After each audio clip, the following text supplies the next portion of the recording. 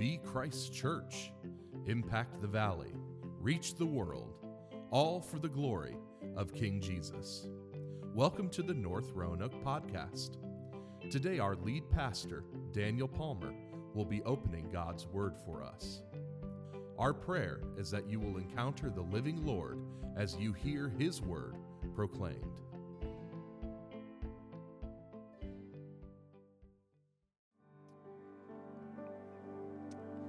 God, we thank you that we've been saved by the name, the authority of Jesus. God, there's no other name given among men under heaven by which we can be saved, but we can be saved by Jesus. He made it all. He died to restore it all. God, in Him there is life and breath and meaning and joy and the ability to lean into worship. And I pray, God, that we would be heartened and encouraged by that message today. In Jesus' name, amen. You can be seated. And if you have your copy of God's Word, if you would take it and join me in turning to Psalm 29. Psalm 29. The ability of those last two songs, Holy, Holy, Holy, and the powerful name, the beautiful name of Jesus, and their connective tissue with this psalm is just incredible.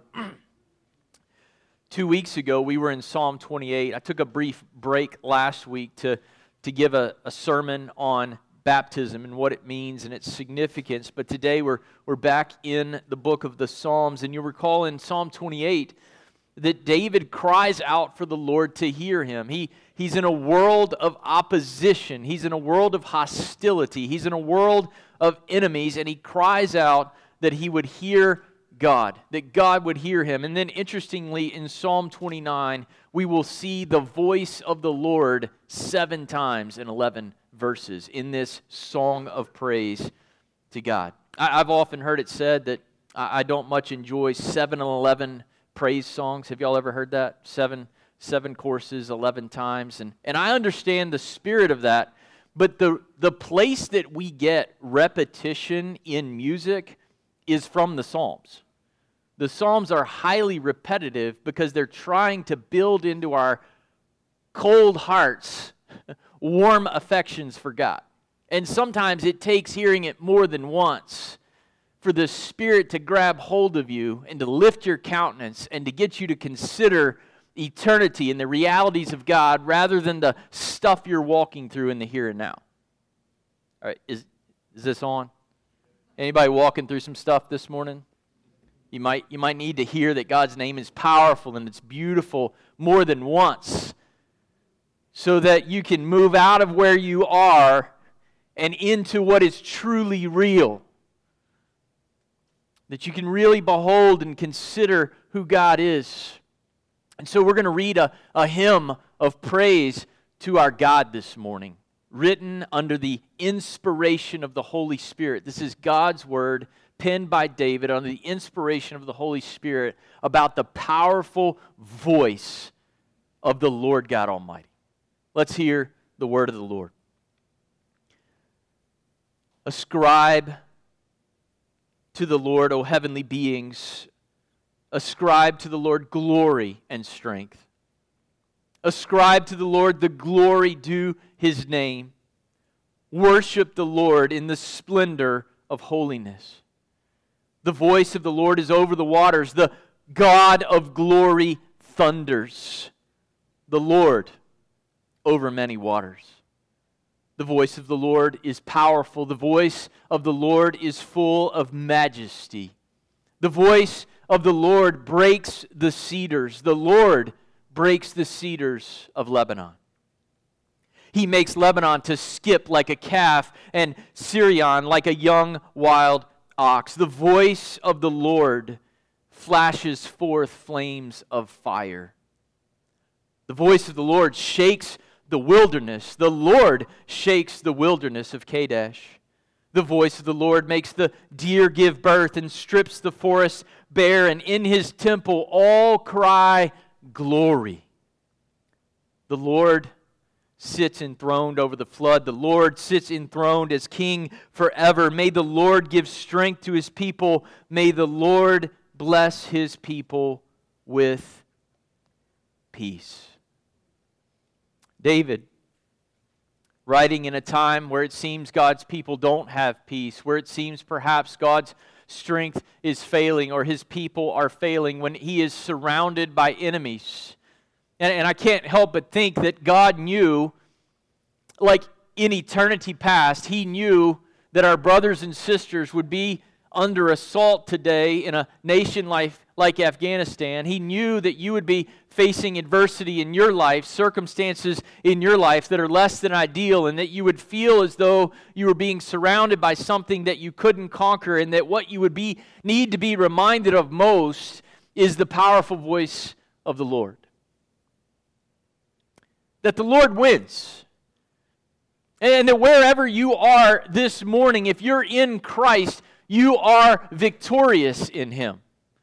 And while it may look like defeat in your life, while it may look like discouragement in your life, that if you'll lift your eyes to the Lord who speaks, there's victory to be found there. There's praise that can be offered in the middle of the storm. And what we see in Psalm 29, I want to share with you three truths that I believe we can see in this psalm is to stand before the awesome voice of the Lord in praise. To walk through a world where you're surrounded by enemy attack and yet to be able to offer praise to God. The first truth I want to share with you from verses 1 and 2 is this: we must give God the glory due His name. We must give God the glory due His name. To make that a little more simplified, we could just say it this way: we must worship the Lord alone. We can't worship anything else. There's nothing else that will satisfy your soul. There's nothing else that will deliver you ultimately from the enemy. In verses 1 and 2, we see a threefold command. Do you see it in line 1, 2, and 3? Ascribe to the Lord, ascribe to the Lord, ascribe to the Lord. And then in the fourth line, the second line of verse 2, worship the Lord.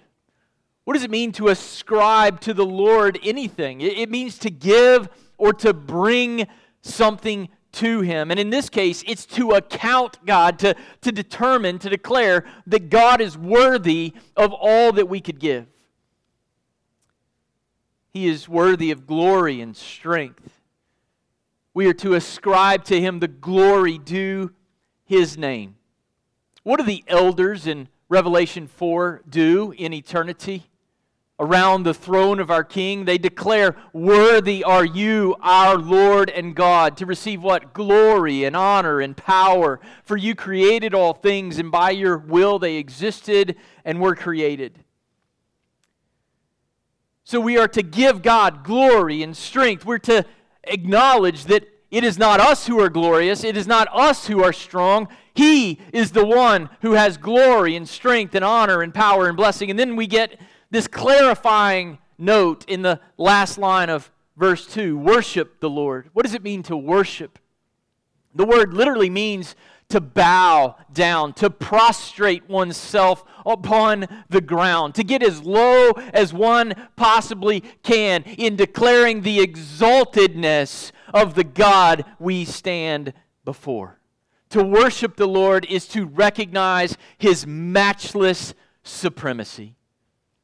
So in the first two verses, we have a call to recognize how exalted the Lord is in glory and strength and holiness. But what is a bit unclear, and Bible scholars differ on this, is who exactly is being commanded to do this. In the ESV, it says heavenly beings. The challenge with interpreting who is being called to ascribe glory to the Lord is the term is only used 4 times in the entire Hebrew New Testament, and it varies widely in its meaning depending upon the context. So in Exodus 15:11, it is used to describe pagan gods who are negatively compared with Yahweh. The literal meaning of the words is the sons of God or the sons of the mighty. So it can refer to angels, it can refer to people who are believers, who are the sons of God, or it can refer to idols. Great.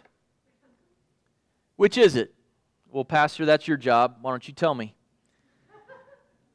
Is David telling all the pretend gods to acknowledge that there's one true holy God? Is he telling God's people, the sons of the mighty, to worship God? Or is he giving us a picture of the heavenly worship of God? And here's the answer. You ready? Write it down. I don't know. I spent all week trying to figure it out, and the arguments are so convincing in so many different directions. I really am not sure. Kidner, who is a commentator that I think does really well in the Psalms, he believes it's the heavenly worship of God. He says this: the towering majesty of the Lord dominates this poem with the opening scene in heaven where supernatural beings are paying the Lord homage. And if that's right, if you get all the way down to verse 11, then the psalm begins in heaven with the worship of God, and it ends with peace on earth for the people of God. Maybe that's right. I'm not sure. Here's what I do know. The implications of any of those interpretations are exactly the same. Let me say that again. No matter what it is, the implications for you and me are identical. If David is rhetorically mocking the false gods and saying, you need to see that you're nothing and that the Lord is everything and bow down to Him, then what's the implication for our lives? Stop worshiping idols. Even the idols are going to have to worship the Lord. So why are you worshiping idols? Why don't you see that they are a bunch of giant nothing burgers now, and one day they're going to be exposed for the frauds that they are? Stop living your life worshiping idols that one day will have to worship God. Y'all tracking? Okay. Or if he's talking directly to believers as the sons of the mighty, then it's clear. Give glory to God. Stop giving glory to yourself and all these other things that we ascribe glory and strength to, and we think our 401k is going to make us strong. Did you know your 401k can't save you in a car accident? Your 401k can't save your child when they get childhood cancer. It will do nothing for you when you are confronting eternity. Absolutely nothing. And finally, if David is talking about heavenly beings, angels surrounding the Lord, ascribing glory to Him, then that just amplifies our appreciation for how high and exalted the Lord is, right?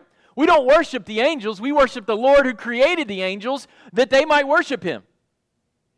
So in verses 1 and 2, we are either implicitly or directly being commanded to give the Lord glory and strength, to ascribe Him the glory due His name, the name which is above every other name, and to worship the Lord in the splendor of holiness. I love when the text that I have to preach is filled with confusing terminology, but here's another one, the splendor of holiness. It's also used infrequently, and it could either refer to the holiness of the worshipers, that we come before God in holiness, or it can refer to the holiness of the Lord. In other words, worship the Lord for the holiness that He has. God doesn't have adornment or clothes, but if He did, His clothing would be holiness. And I think it's most likely that what David is writing about is the holiness of God.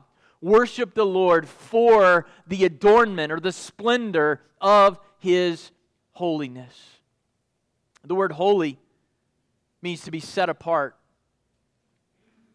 We worship God because He's holy, because He has glory, because He has strength. The word glory means weighty or heavy. It means to sense the matchless significance of the Lord. Do you know the word gravitas? Weightiness. That's the word glory. It is He settles down upon us in such a way that you feel the significance of His infinite, matchless might. Wilson says this: to see God's glory is to know Him as He really is at the core of His being, which leads us to count Him as worthy of glory. It leads us to understand that He alone, God alone, not my spouse, my kids, my house, or anything else, can satisfy the deepest longing of my heart. He alone has the glory that I want to encounter and be lifted up by. Secondly, He has strength. The Lord has unmatched strength. He fights for and delivers His people. After the Lord led the Israelites through the Red Sea, Moses says this, "The Lord is my strength and my song." So what does it mean for us to ascribe glory to the Lord? It means to refuse to be the main character in your life story. The faster you figure out that living life for the glory of God rather than your own glory, the faster you will be on the path to real joy. To ascribe strength to God is to trust in Him not only for eternal salvation in eternity, but right now in the everyday cares of life. This, church, is how we give glory to God, the glory due His name, the name of the one who just is the great I am. We give Him glory by laying our lives down that He might be lifted up. The Lord, the maker of heaven and earth, welcomes us as worshipers, and the longer that we worship Him, the more we see that He alone is worthy of our praise and our hope and our confidence. We worship Him because He's worthy of glory and strength and also holiness. The word holiness is to be set apart. There's nothing more set apart in the world than the Lord. Did you know that?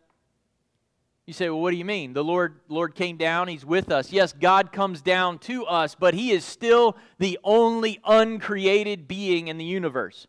Everything else that is created. The Lord is uncreated, and He is perfect in His holiness. He stands apart. And praise God, He revealed Himself to us as Yahweh, the self-existent, uncreated I am, and He speaks judgment upon His enemies and life and blessing to those who glory in His name. We must ascribe to the Lord glory. Secondly, we must trust the Lord's voice will ultimately conquer all that is opposed to Him.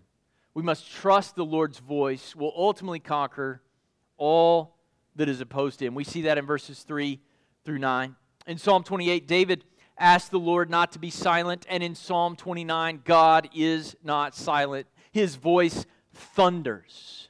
What we have in verses 3 through 9 is the picture of a massive storm. It's something like a theophany, which is a manifestation of the presence of God in a way that connects with our senses. It's hard to think about the power of God, right? I mean, it's so abstract. He just is. And He's everywhere, and He's omnipotent, and He's all-powerful, but how do I put my hands around that? How do I understand that? And the psalmist is giving us an understanding of the power of God by using the illustration of a massive storm. His voice thunders over the waters, verse 3.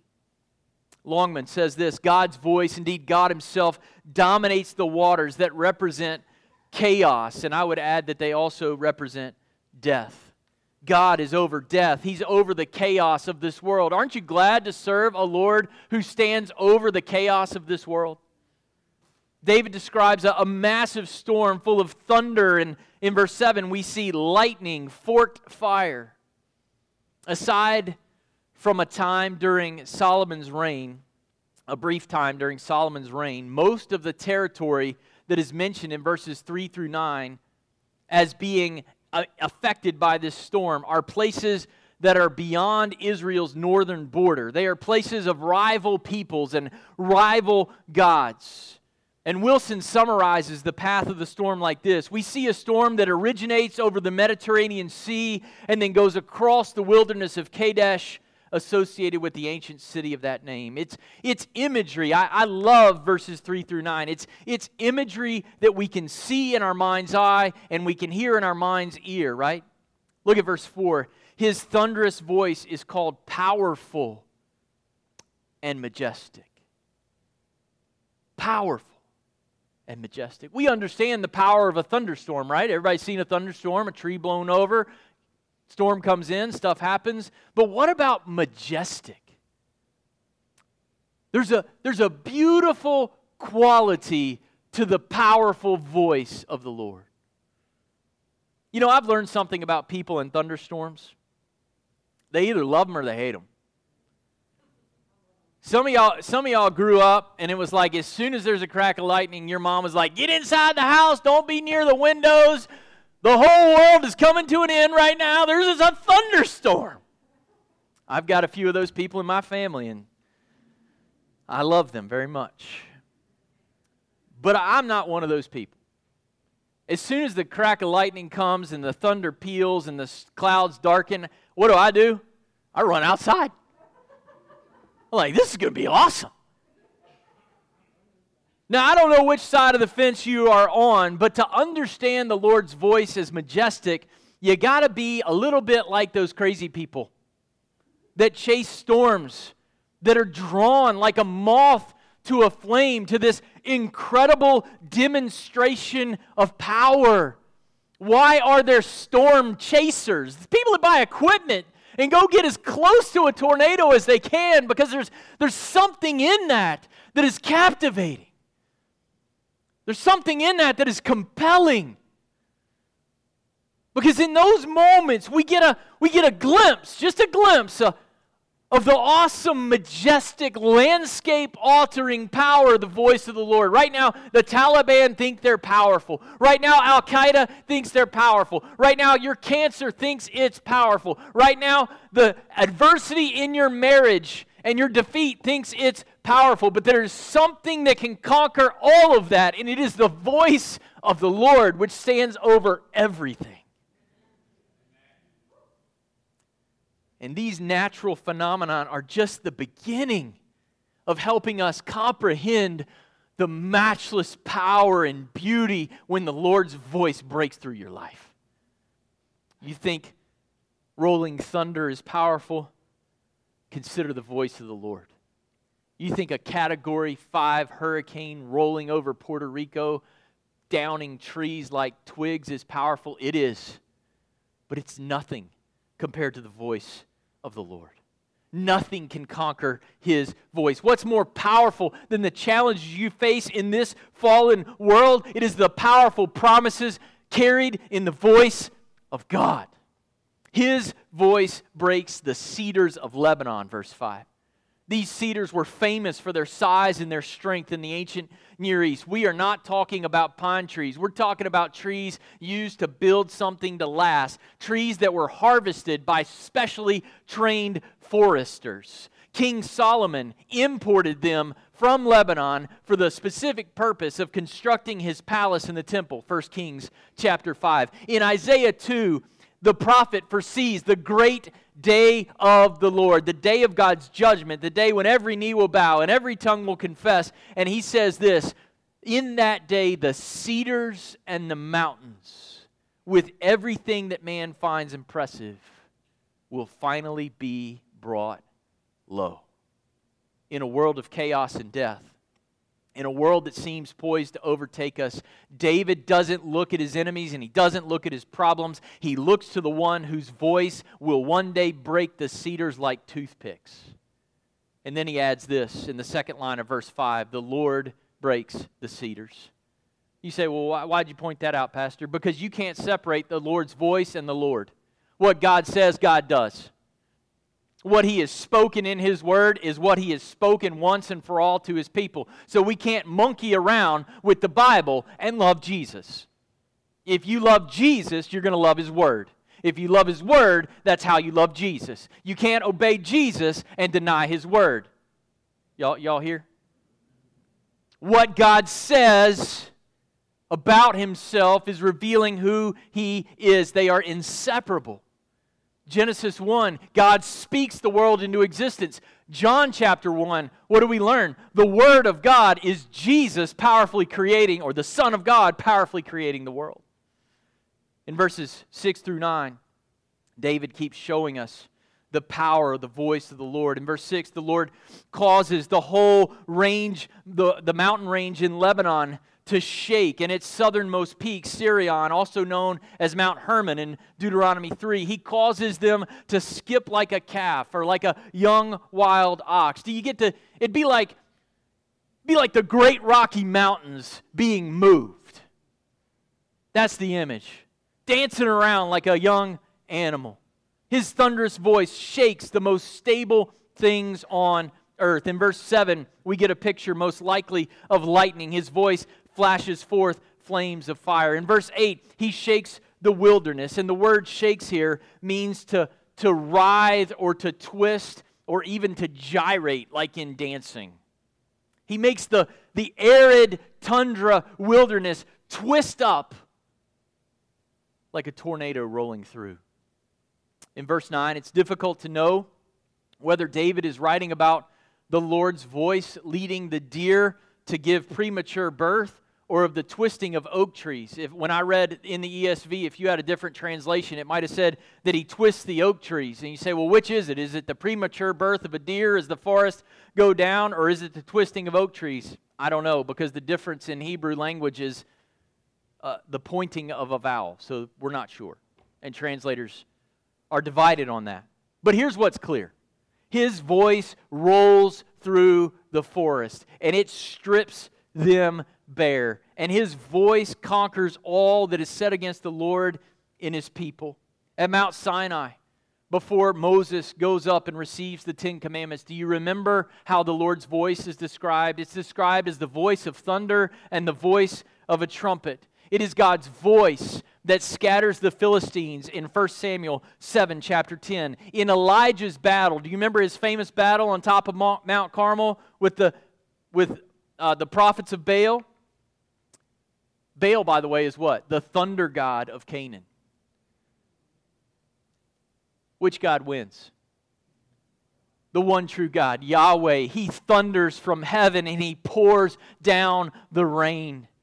And this morning you might be thinking, that's kind of terrifying. This description of the Lord's voice and its power coming in judgment upon the enemies of God. And if you're apart from Christ, it is terrifying. The Lord is the one true God. And one day all other voices and idols and sinful passions will not stand before His voice. A voice that reflects His glory and His power and His strength and His holiness. But here's some good news this morning. God doesn't just speak judgment and devastation to His enemies, but He speaks life and blessing to those who will hear His voice today and heed its warning. Jeremiah tells us the reason God speaks judgment is that we might repent and run to Him and find life and blessing. We all deserve this morning the full force of the voice of God in judgment, but there is a way of escape. There's a way to understand Psalm 29 as a hymn of great praise to a great God, because the one who spoke creation in existence and is entirely holy came down to redeem the creation that rebelled against Him. He came to earth. He was born of the Virgin Mary so that He would not inherit the sin nature of Adam. And He was named Jesus because He would live and He would die and He would be raised to save us from our sins so that we could hear the Lord's voice, not in trembling, but in joy. When we see Jesus, we've seen the Father. When we hear Jesus, we hear the Father. And this morning, if you will look to Christ and trust in Him, the Lord's voice will no longer sound like anger and destruction, but it will sound like your deliverance. It will sound like blessing and hope and a future, as it does to the martyrs in Afghanistan this very day, who give their lives and seal their faith with their blood. How do they do it? They do it with Psalm 29 in mind. One day God will vindicate the faith of those who trust in Him. He is not ignorant of those who are suffering for the great name of Jesus today. You can have that same kind of confidence in the face and in the voice of the Lord, knowing that one day Christ will return and all the lies and the chaos and the death and the idols and the enemies that distress you now are going to be toppled faster than the towering cedars of Lebanon. Trust in Him today and have that confidence. If you can hear the voice of the Lord calling you to salvation today, don't harden your hearts like the Israelites in the wilderness. Instead, open to your heart to Jesus Christ, who died so that you could live forevermore. And finally, we see in this psalm in verses 9 and 11, the end of verse 9 through 11 rather, we must glorify the Lord our King and walk in His strength and peace. We must glorify the Lord our King and walk in His strength and peace. Following this picture of massive destruction, what is on the other side of the massive destruction at the end of verse 9?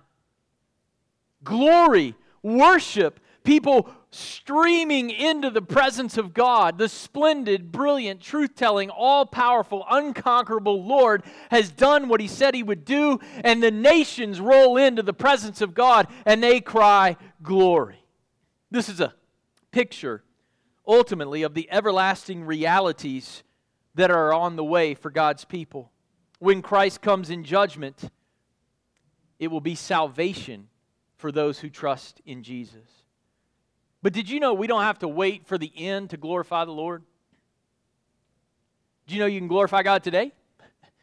If you belong to Christ, if Christ has saved you, if the Spirit of God has changed you on the inside and made you a new creature, the Bible says you are indwelled by the Spirit of God, and our job now is to give praise to our Maker.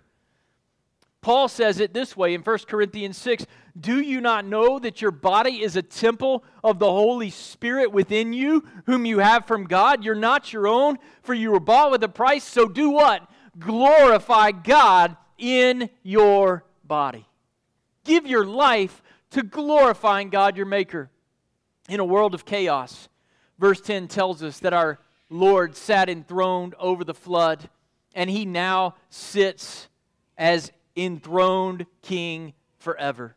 The mention of the flood is a reference back to Noah's flood. In fact, we don't see this word in the Old Testament from Genesis chapters 6 through 11 until Psalm 29. And here's what David is saying.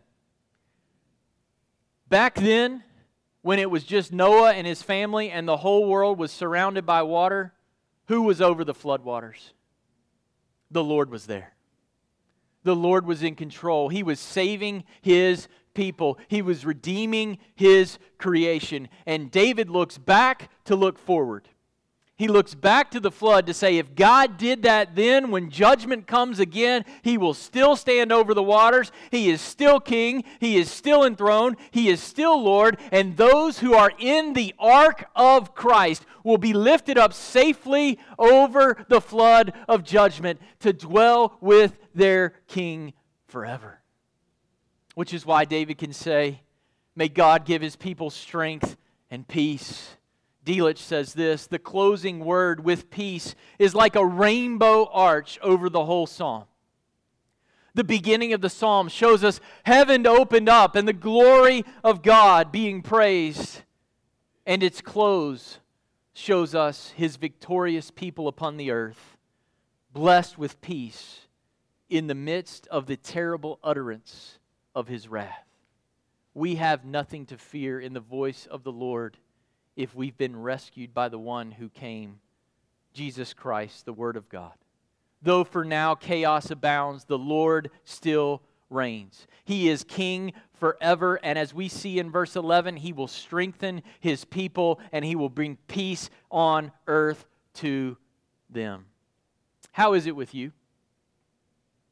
In the storms of life, do you know the voice and the Word of God who left heaven to give you peace? Do you know the one who in the middle of the storm on the Sea of Galilee said, "Stop, be still"? And is He stilling the storms in your life? Do you know the one who in Matthew 14 walked on the stormy waters? And do you know the one who Revelation 13 tells us there's a day coming when the beast will arise out of the sea and Jesus will vanquish him and condemn him forevermore? Do you know the King who's enthroned over the flood? When you hear the mighty, powerful, majestic voice of God, do you run into the inside of your house in fear? Or do you run outside and say, "That's my God"? Let's pray. God in heaven, there are some people in this room who are terrified by your voice because they have not yet fallen at your feet and found the joy that comes in giving you the glory and the strength and the honor and the worship that you are due. So God, if there's anyone in this room who does not know the joy of falling at your feet and leaning into giving their lives to glorify you. God, I pray today that you would shake them, that you would awake them, and that they would be gloriously saved. And God, for those who do know your voice,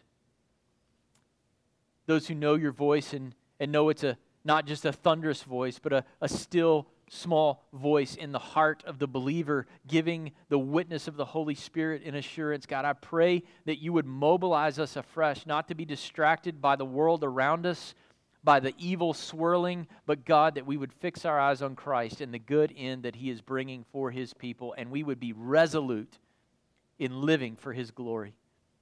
God, I love you, and I love your people, and I believe with all my heart we needed Psalm 29 today.